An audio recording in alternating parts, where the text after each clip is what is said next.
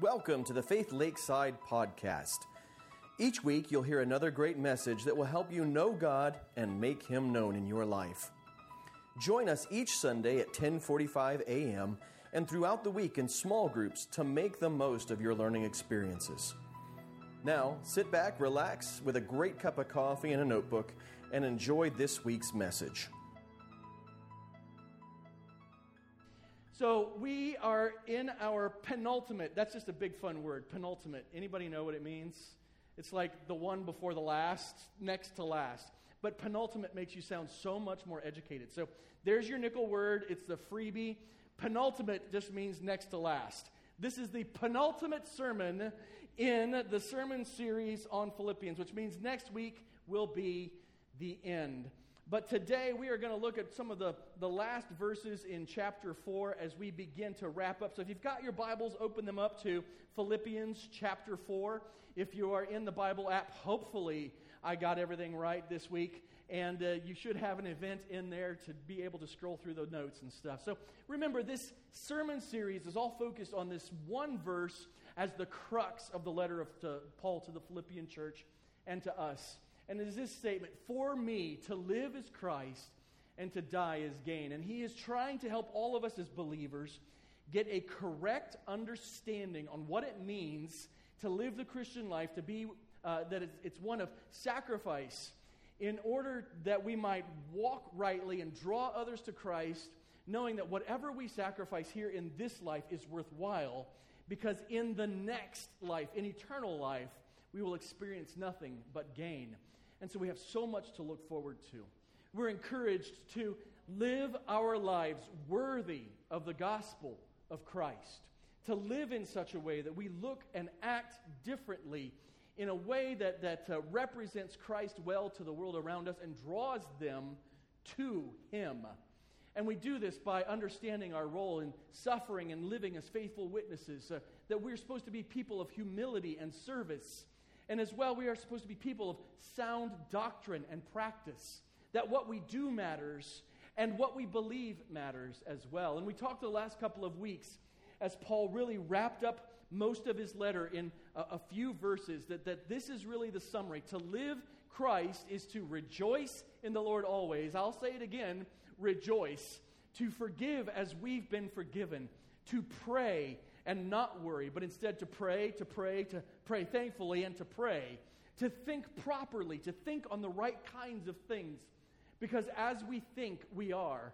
And then finally to live out the Christian life that's been modeled to us by believers that have come before us, and to do it faithfully. So we've been reminded of all of these things, and then Paul begins to share a little bit of personal information, a personal story that actually relates to the overall tone of the letter and gives us even more insight into how it is we are to live this Christian life in a manner worthy of the good news of Christ. So if you have your Bibles, I encourage you, open them up to Philippians chapter 4, and we're going to be looking at verses 10 through 14 today. So verses 10 through 14 of Philippians chapter 4, the Apostle Paul writes this, and this is kind of his PS, his postscript. So from here through the end of the letter, he's already concluded the arguments or the teachings that he had for us, but these are and let me tell you about this too. And while I'm thinking about it, here's something else. Now, they relate to the greater teaching of the letter, but they're unique in that they are not directly connected to his argument that has come previously. So here in verse 10, in the PS, Paul says this, I rejoiced in the Lord greatly because once again you renewed your care for me. You were, in fact, concerned about me, but lacked the opportunity to show it. I don't say this out of need, but for I have learned to be content in whatever circumstances I find myself. I know how to make do with little, and I know how to make do with a lot. In any and all circumstances, I have learned the secret of being content, whether well-fed or hungry, whether in abundance or in need. I am able to do all things through Him who strengthens me.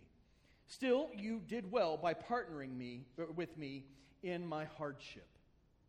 So, most of you in reading this passage, looking at this passage together, there's probably one verse that sticks out to you, one that just kind of jumps out and grabs you because you have heard it all throughout popular Christian culture, over and over and over again. And that is verse 13. And just to remind you, here in this translation, it says, I am able to do all things through him who strengthens me.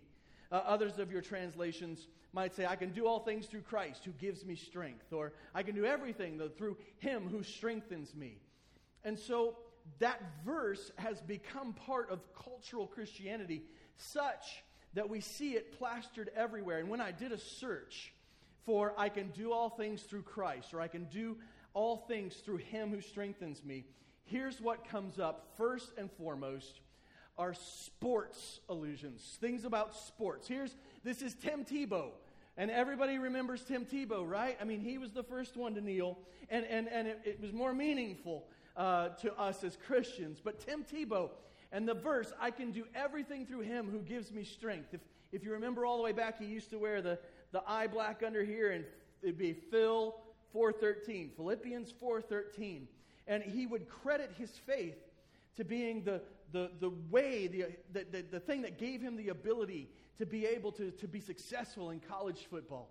Not so much in the NFL, but successful in college football. And he did well. And what's interesting is you keep searching, you keep scrolling down, and you find out Tim Tebow's not the only one, but soccer, if you're a soccer player, you can do all things through Christ who strengthens you. In other words, you can drive on down the field and you can score that goal, even if you're the goalie, right? I mean, you can do it all. It doesn't matter if it's not your role. It doesn't matter if it's nearly impossible, and you'll be winded when you get there. But because Jesus loves you, you'll be able to do it. Or how about this? Baseball. I can do all things through Christ who strengthens me. So baseball, if any sport, it seems, that this verse seems to fit. It is a perfect fit. Any sport, I can do all things through Christ who strengthens me. You can buy pendants, basketball, football, baseball. That's so. So there was literally one. I can do all things through Christ who strengthens me. That's a chess piece. How awesome is that, right? I mean, it doesn't matter what your sport is, even if it's a non-sport. You can do it because of Jesus. You can be successful. You can overcome. I mean, volleyball. Now we can even go further here. It's not just sports, but I mean, look at this is clearly the impossible becomes possible because Jesus gives you strength, right? You'll be able to mountain climb. You'll be able to do anything and everything. And so we laugh a little bit and we look at this verse, though, and it's so important for us to understand something about this verse. It has achieved this level of prominence and notoriety in our Christian culture where people literally will use it for just nearly anything. Well, I can do all things through Christ who gives me strength. Really? Fly. Like, flap your arms and fly. Well, I mean, that's ridiculous. Right, but you're telling me that the touchdown was because of Jesus? You're telling me that the goal was because of Jesus? That great save. Now, everybody knows that Jesus plays soccer, right? Because Jesus saves. Jesus saves. He's a goalie. So that fell flat. All right. Bridget will laugh at anything. So I knew it was, just because she laughed doesn't mean it was a success. So here's the thing, though, as we get into this notion that I can be successful because Jesus is going to strengthen me. And we take that, and it can be sports, it can be business, it can be all these things. And while the intent is good, the interpretation and the application is terrible.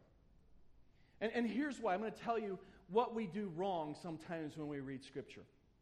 When we read Scripture, what we like to do is we like to read it and then say, here's what it means to me. And that is something that's part of our culture in American Christianity. Why? Because the Bible is not here for us to tell us how to rightly think and live. Instead, the Bible is here for us to make us feel better. And that's oftentimes the way that we will approach Scripture. And it is not entirely wrong, because I have been the kind of person that has gone and, I read a passage and there's a verse that sticks out and it's just like, this is life-changing. I know I'm taking it out of context, but man, the way that God's speaking to me through this, it's amazing. But what's important, though, is that we come back to how do we interpret Scripture? How do we try and understand what God is saying to us? And what I want you to know is that we, as good students of the Bible, should begin by interpreting Scripture in its proper historical and grammatical context. And if you want a fun word, another word other than penultimate, I'll give you another nickel word, hermeneutics. And we're not talking about Pee-wee here. We're talking about the way that we study the Bible, called hermeneutics. And when we approach God's Word, we should come at it not reading it and saying, what does this mean to me? And how can I make myself feel better by using this verse in a way it was never meant to be used? But instead, we should come to Scripture with an understanding that the writer of this passage, the Apostle Paul, when he wrote this verse, he had a very specific thing in mind that he wanted us to understand about the Christian life. And so we have to, as good students of the Bible, go back and try and understand what it means in context, what it means in its proper historical and literary context, so that we don't twist and misuse Scripture to say things it never meant to say. Do you think when the Apostle Paul was sitting and probably dictating this letter, actually not writing it himself, but do you think that when he sat down and dictated this letter, that when he said, I can do all things through Christ who gives me strength, or I can do all things through him who strengthens me, do you think he was talking about football? If you do, you're mistaken, because it wasn't invented yet. He wasn't talking about football. He wasn't talking about basketball. He wasn't talking about our stock market portfolios. He wasn't talking about success in business. He was talking about something very specific. And so when we read Scripture, it is critically important that we understand every Scripture has one meaning, but it can have any number of very specific applications that varies according to our needs as believers. So we'll talk about that a little bit more as we move forward. So to understand what Paul meant when he wrote, I can do all things through him who strengthens me, we have to go back the few verses before and try and understand what it is he's trying to tell us about himself and his relationship with Christ. So he begins in verse 10 and he says this. He says, I rejoiced in the Lord greatly because once again you renewed your care for me. You were in fact concerned about me but lacked the opportunity to show it. So Paul says to them, I am so thankful. I rejoice in the Lord. Remember, he told us to do that 3 different times before this. He told us to do it. And he said it twice in one verse in 4:4.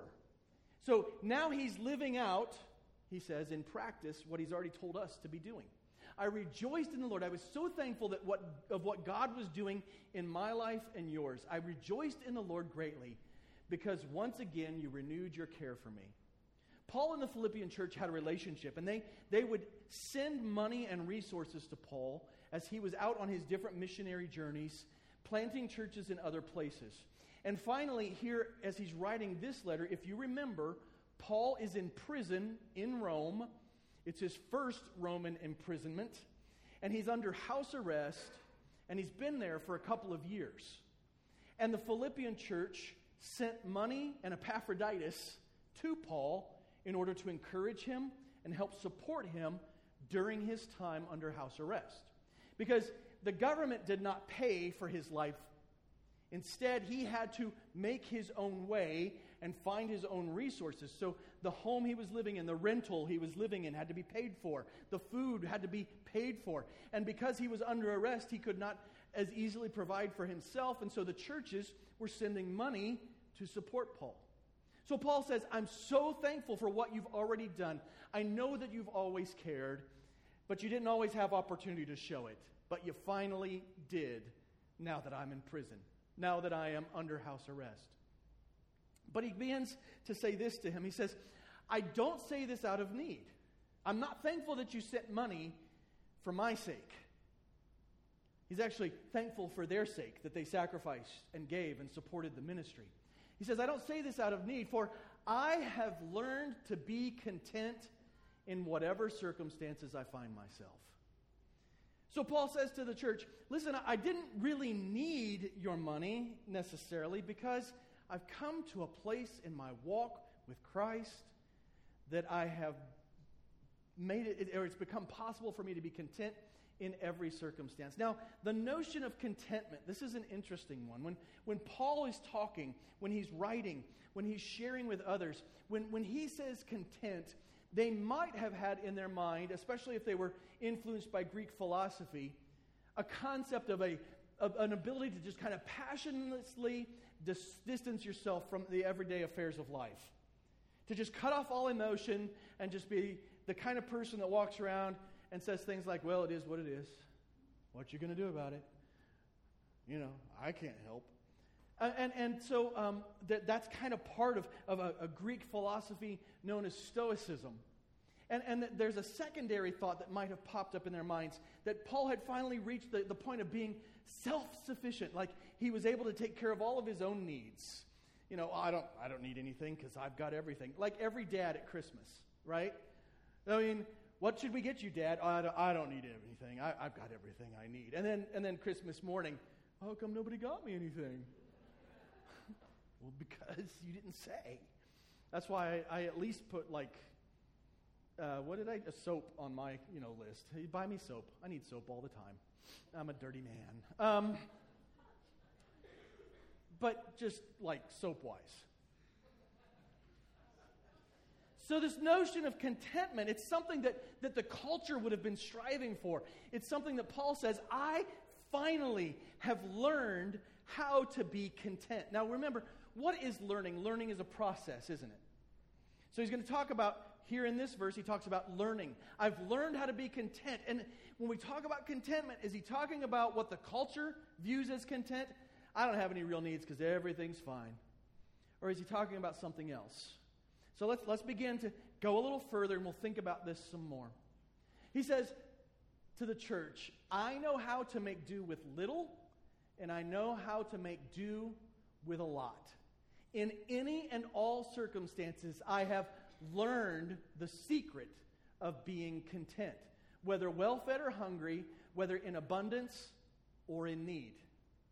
So he begins to lay out the mindset that he's got that's going to get us to verse 13, of I can do everything through Christ, or through him who strengthens me. So he says that my life is one of being able to make do with little or to make do with a lot. Now the words little there in the Greek, it actually means less than is necessary for everyday life. So essentially, when he says, I've learned how to make do with little, it's I've learned how to be okay when I'm starving to death. And then he says, I know how to make do with a lot. And the word there means, in essence, over and abundant, more than is necessary for everyday life. So I know how to make do when I'm starving to death, and I know how to make things work when I am getting fatter by the minute. I get this, how to live with very little, next to nothing, that feels like starvation rations, and I get what it is to live with more than enough and excess and plenty to share. Any and all circumstances, he says he's been in. Every part of life. He doesn't leave any corner of life untouched when it comes to this ability, this learning to be content. And he says to us again, I have learned the secret of being content. So he said it before, he's learned how to be content. He says it again, I have learned, and he doesn't just say he's learned, he says, I've learned the secret of contentment. Because contentment is not an easy thing, is it?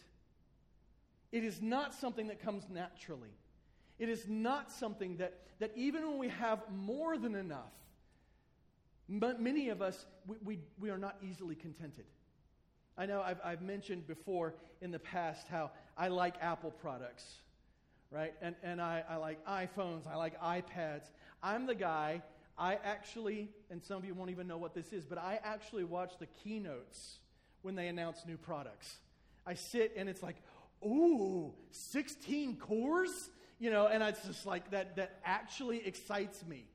Okay, and so, like I said, Dawn doesn't even know what I'm talking about. And it's okay. But just so you know, I do weird, nerdy stuff in it. I enjoy it. And I remember when I got my first iPhone. I mean, it was a 3GS. It was the brick with the rounded edges. Anyway, you don't need all the details. I got it. It was amazing. As soon as the new one came out, do you know what I wanted? The new one. And when I get the new one, it's not as good as I thought it would be. It's okay. I mean, but there's another new one this year? I want a new one. I mean, I have more than enough. I have more computing power in my back pocket that I sit on the majority of the time than there was in the whole, like all the moon missions, right? More computing power in my back pocket than for all the moon missions, and I'm not happy with it. Because it's not flashy, it's not shiny. Does it do everything I need? Oh yeah. Does it do more than I could ever imagine or even use it for? Yes. Because what do I use it for? Facebook, Twitter, and to take pictures of things that I'll forget, like where I'm parked.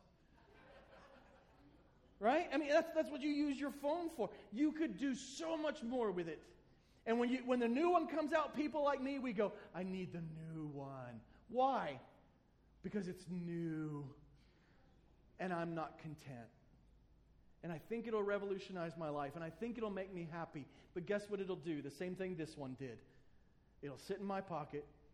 I'll do Twitter and Facebook. And I'll take pictures of the things that I don't want to forget. Like where I'm parked.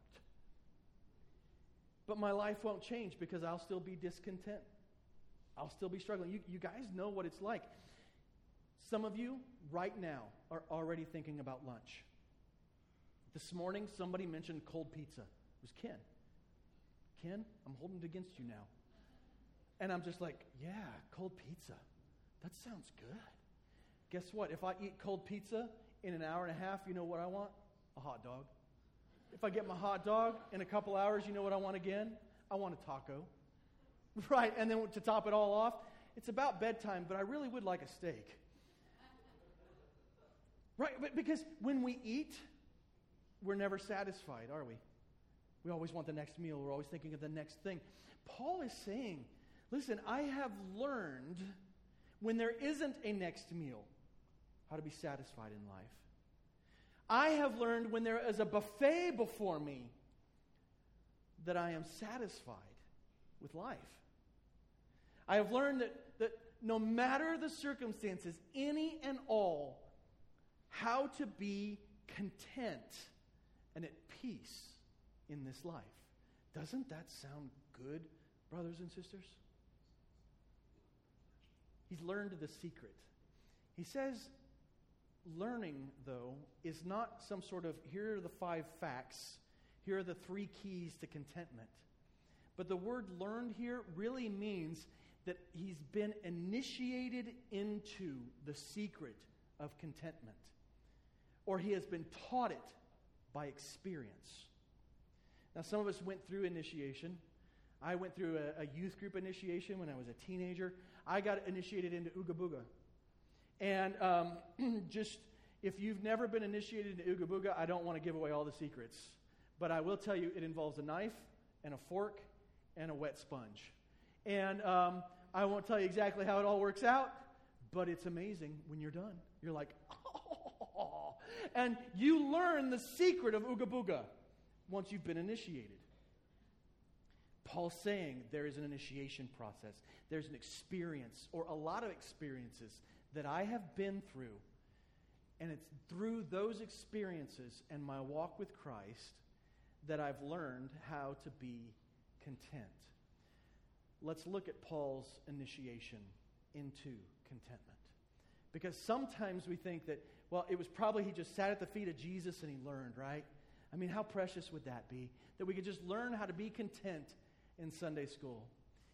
When we look at Paul's initiation to contentment, we might realize that contentment is hard to find because most of us don't want to learn the lesson of how to be content. So if you have your Bibles, want to open them up to 2 Corinthians chapter 11. We're going to look real quick at verses 23 through 27. 2 Corinthians 11, verses 23 through 27. Now, just to give you some context, this letter to the church in Corinth, 2 Corinthians, was written somewhere between 6 to 8, maybe 10 years before Paul's letter to the church in Philippi, the book that we've been reading and studying. So this is 6 to 10 years potentially earlier. So he's had another 6 to 10 years of life experience since this verse was written that have continued to initiate him into contentment. So let's look at these verses and just see how it is that Paul was initiated into contentment. He's describing his ministry and validating his ministry to the church in Corinth as he begins to tell them about why it is his teaching, his leadership is worth following. And he says this in verse 23 and following. Are they servants of Christ? He's comparing himself to other teachers who are coming into the church, saying that their teaching is more important or more correct than Paul's. So he says, are they servants of Christ? I'm talking like a madman. I'm a better one, with far more labors, many more imprisonments, far worse beatings, many times near death. You see the standard he gives for a preacher that you should listen to? Somebody who's beat and been nearly dead and suffered a lot. So he says this, to give us more details about this list. 5 times I received the 40 lashes minus 1 from the Jews. 3 times I was beaten with rods. Once I received a stoning. 3 times I was shipwrecked. I have spent a night and a day in the open sea. On frequent journeys, I have faced dangers from rivers, dangers from robbers, dangers from my own people, dangers from Gentiles, dangers in the city, dangers in the wilderness, dangers at sea, and dangers among false brothers. Toil and hardship, many sleepless nights, hunger and thirst, often without food, cold, and without clothing. Verse 28, he goes on to say, not to mention other things. Wait. That's not the end of the list? No. So Paul says that his initiation into contentment, what had begun years before, and when he gives us the highlight here, 6 to 8 years earlier, he says, my initiation into contentment has included labors, imprisonments, beatings, and near death. He says he has been received 40 lashes minus 1 5 different times. Now you might wonder what that is. 40 lashes was actually a death sentence. And so the expectation is that if you had been sentenced to 40 lashes, that you would be dead by the time it was done. Because it was such an excruciating and destructive experience to the body of a man. But they had this, and the law required that if you had received the death sentence and survived, you could not be sentenced to death again. So, like, you get 40 lashes, you cannot be sentenced to 40 lashes again because you're dead, technically. Well, Paul says that they used to use this neat little trick. Instead of giving you 40 lashes, we'll give you 40 minus 1. So 39 lashes, which is not quite a death sentence. So you can receive it numerous times. What a cute little trick, right? Isn't law fun? Law and math together always gets us in trouble. He says, 5 different times, essentially, I was given the death penalty and received it and survived. 3 times beaten with rods, 1 time stoned. And of course, we can, throw in some funny allusion to the 60s and the 70s, but we're not talking about that. Stoning is not something where everybody picks up gravel from the path either. To be stoned was to be, in the worst of circumstances, thrown off a cliff, and then they'd throw big rocks down on you to make sure you died. Paul clearly was not thrown off a cliff and near death in that kind of regard, but stoning was not little pebbles. It was big rocks that people would chunk at you, trying to make sure that you died. So he's been stoned. 3 times he was shipwrecked. He lived a night out on the open sea. He says he experienced all kinds of dangers. And when he lists the dangers, it's just remarkable, right? Dangers from rivers, from robbers, from his own people, from Gentiles, in the city and in the wilderness. So like everywhere I've ever gone and everyone I've ever met has been dangerous to me. And he's been hungry. He's had hardship. He's been thirsty. He's been cold. And we're not just talking once. We're talking a lifestyle of over and over again experiencing these kinds of things. Times of no food and no clothing. This is Paul's initiation into contentment. When Paul says, I have learned the secret of being content. It isn't, he nowhere says, here's the 3 secrets and you'll always be happy. Here are the 7 keys. Here are the 5 pathways. It is, I have been beat up like crazy. I have suffered and suffered and suffered for the sake of Christ. Over and over again, I have been beat. I have been put to death and survived. I have been shipwrecked. I have been hungry. I have been cold. I have been naked, all for the sake of Jesus. This is my initiation into contentment. And so, when we talk about then his initiation and then what is contentment? Well, is contentment that self-sufficiency, that ability to just distance himself and say, well, and none of it really matters. I didn't feel bad ever once. I mean, I'm just kind of stone. I'm emotionless. No. Paul isn't saying that he's learned how to be self-sufficient. It isn't saying, I've learned how to not care. He gives us, in the very next verse, his secret to contentment. He has learned through initiation the secret to being content. So what is the secret? What's the secret? What is the thing that helps us learn how to be content? Well, first of all, it's being willing to go through the initiation, right? But then it's also understanding what this initiation is all about and who it's for. He says to us the secret to contentment. I'm able to do all these things through Him who strengthens me. What's the secret to contentment? The secret to contentment is Christ. The secret to contentment is to live a life worthy of the gospel. The secret to contentment is to learn how to do these things that while you rejoice and while you pray and while you forgive and while you think on the right things and while you do as those who've come before you have done. That's how we do these things through Him. That's how we suffer these things. It's how we walk through this initiation. So when Paul talks about all the things that he is able to do, he is not talking about scoring touchdowns. He is not talking about successful business deals. He is not talking about hanging onto the cliff with one hand and swinging your legs around. He is talking about, very specifically, the all things that he is able to do through Him who gives him strength are things like labors and imprisonments and beatings and near-death experiences.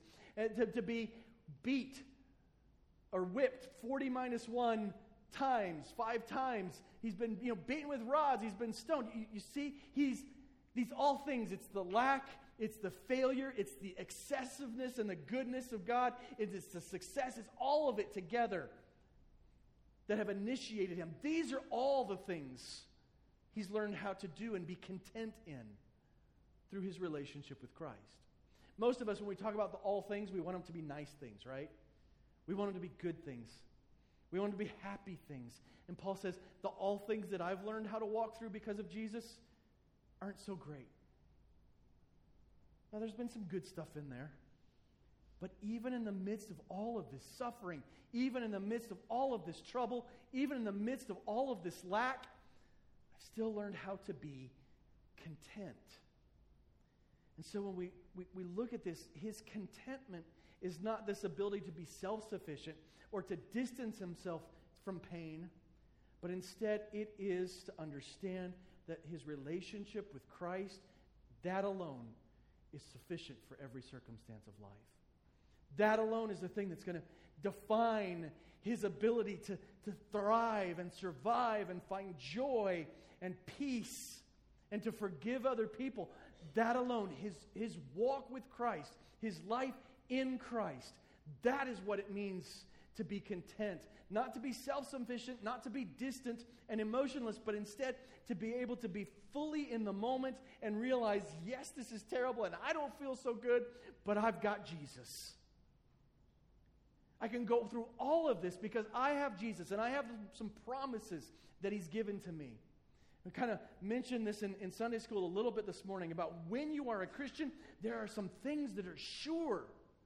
When you've genuinely trusted on Jesus Christ as your Lord and Savior, and you see yourself maturing and growing in him, showing the fruit of the Spirit, you can be confident that your salvation is sure. You can be comfortable in the truth that you have these great and precious promises that he's given to us of life abundant today and life eternal forevermore.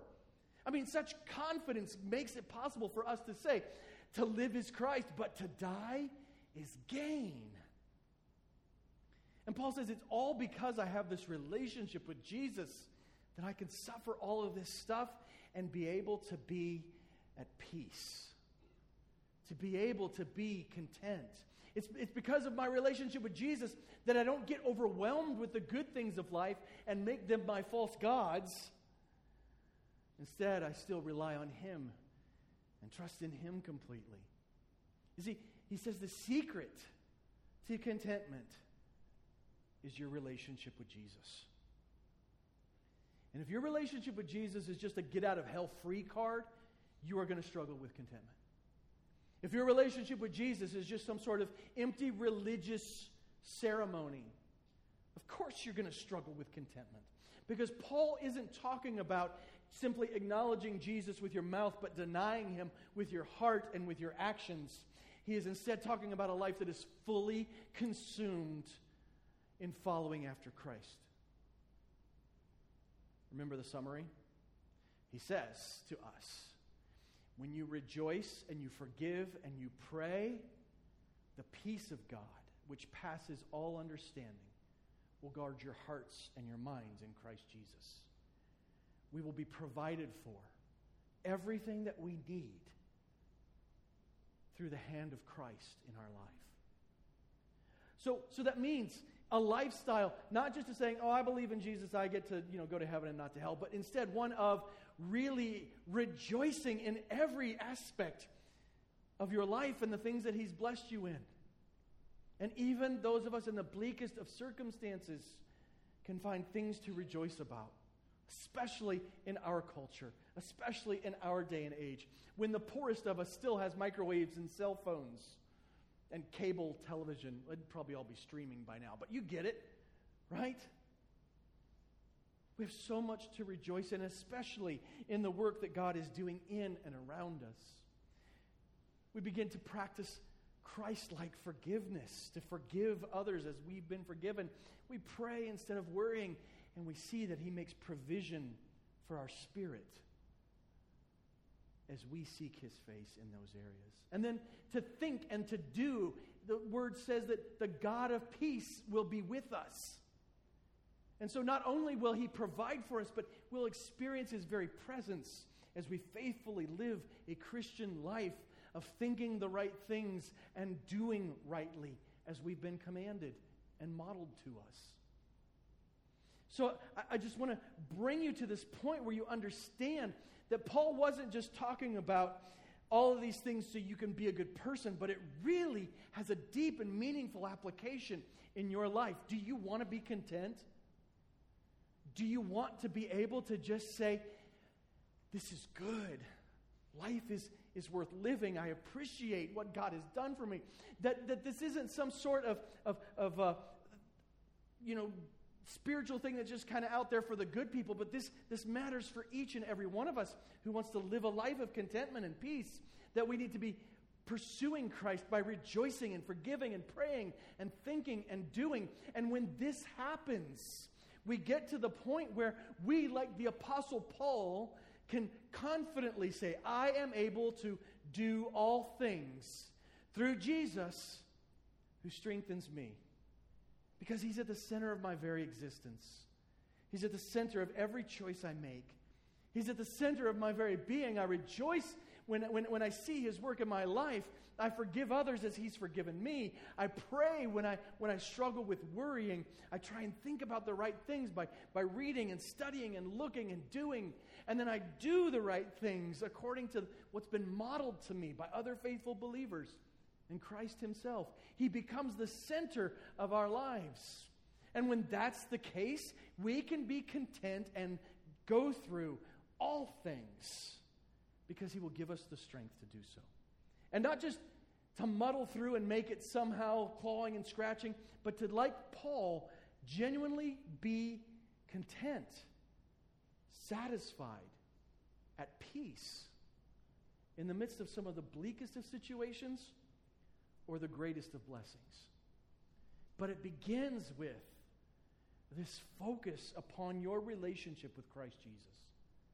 And it ends with that as well. It's all summed up in, are you walking with Jesus? Is He the center of your life? Or are you just pretending? Are you just saying nice things, hoping He'll let you into heaven one day?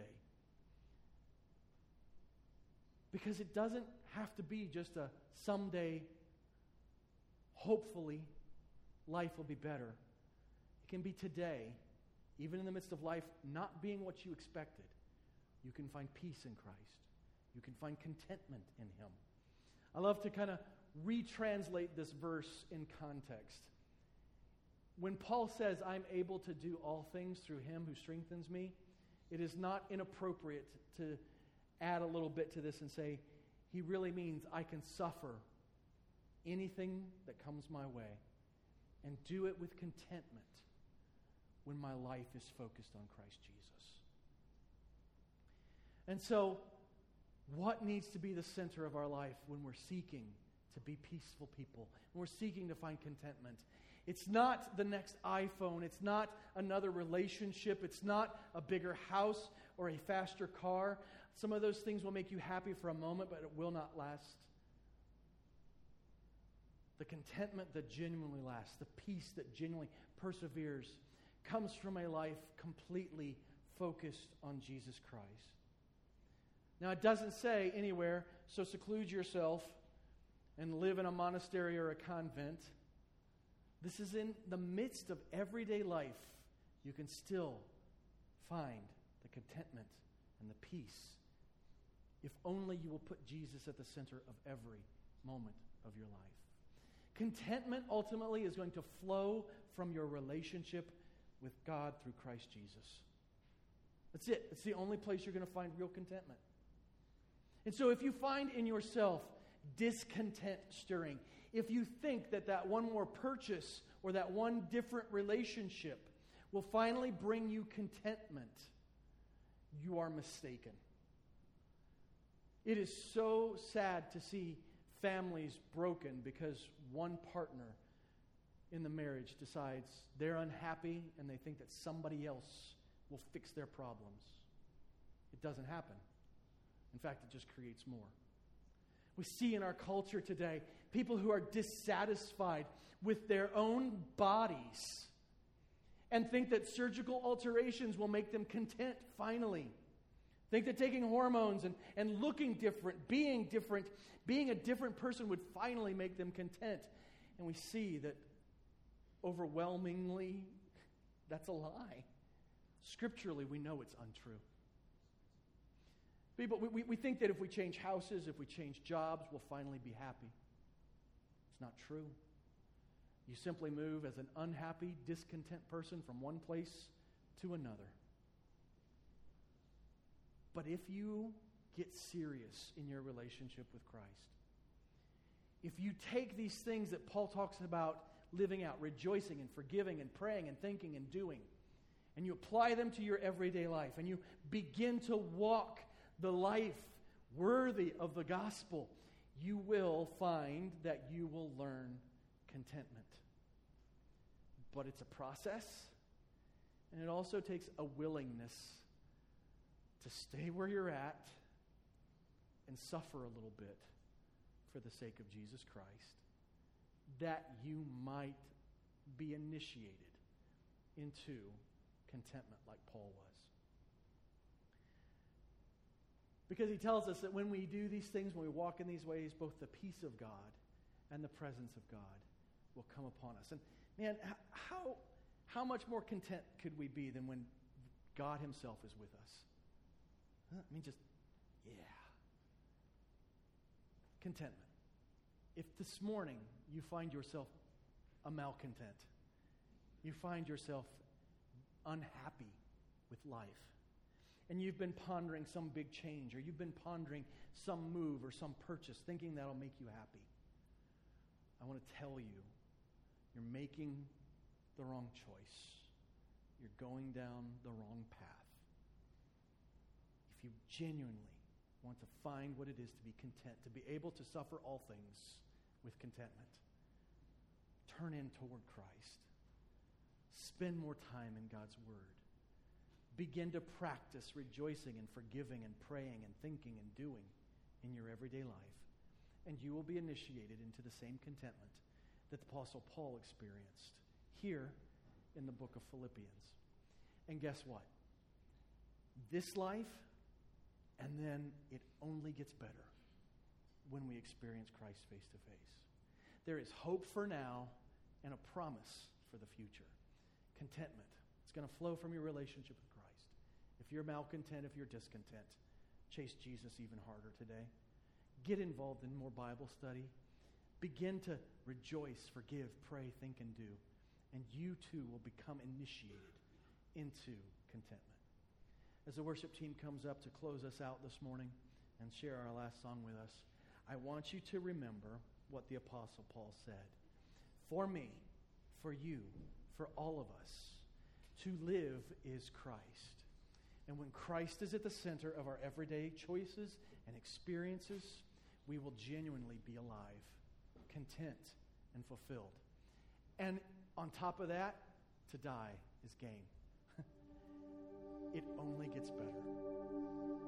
I had a good friend who used to love to say, all of this, and then when we die, heaven. And it's like, you're right. All of this, and it only gets better. If you would close your eyes, bow your head, join me in just a moment of contemplation. This morning, if you are struggling with contentment, and you're pondering some life-altering choice that you think will make you happy, I want to encourage you to take that discontent and instead turn it over to God this morning. Submit it to His authority. Seek what He would have you to do. And allow Him time to initiate you into contentment.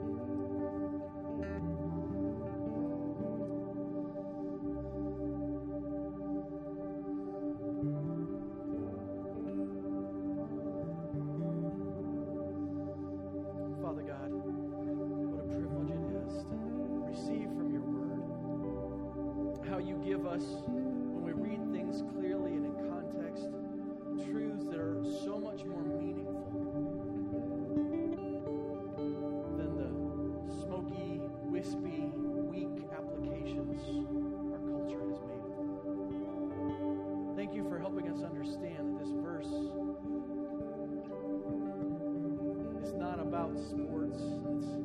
It's not about success in business, but instead it's about walking intimately with you.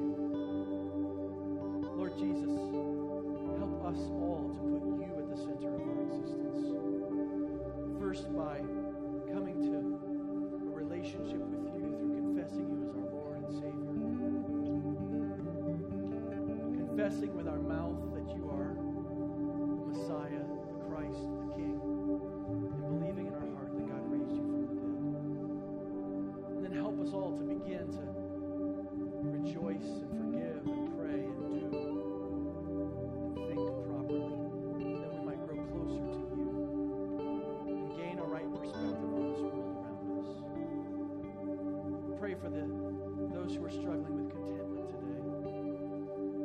turn over this discontent, as they submit to you their struggles, that your peace would be upon them, that they would have a taste of your presence and what it would be like to begin to surrender every aspect of life over to you, Lord Jesus, that we might all grow to look more like you over time. May we be content in you, Lord Jesus. May we be at peace in you. May we make you the center of all that we are and do. Thank you again for this opportunity. Thank you for what you did for us on the cross. Continue to speak to us through the rest of this week. As we struggle with contentment, may we submit each and every aspect of life to you and trust your hand and your provision and find peace and rest and contentment in you. In your name we pray, Jesus. This morning.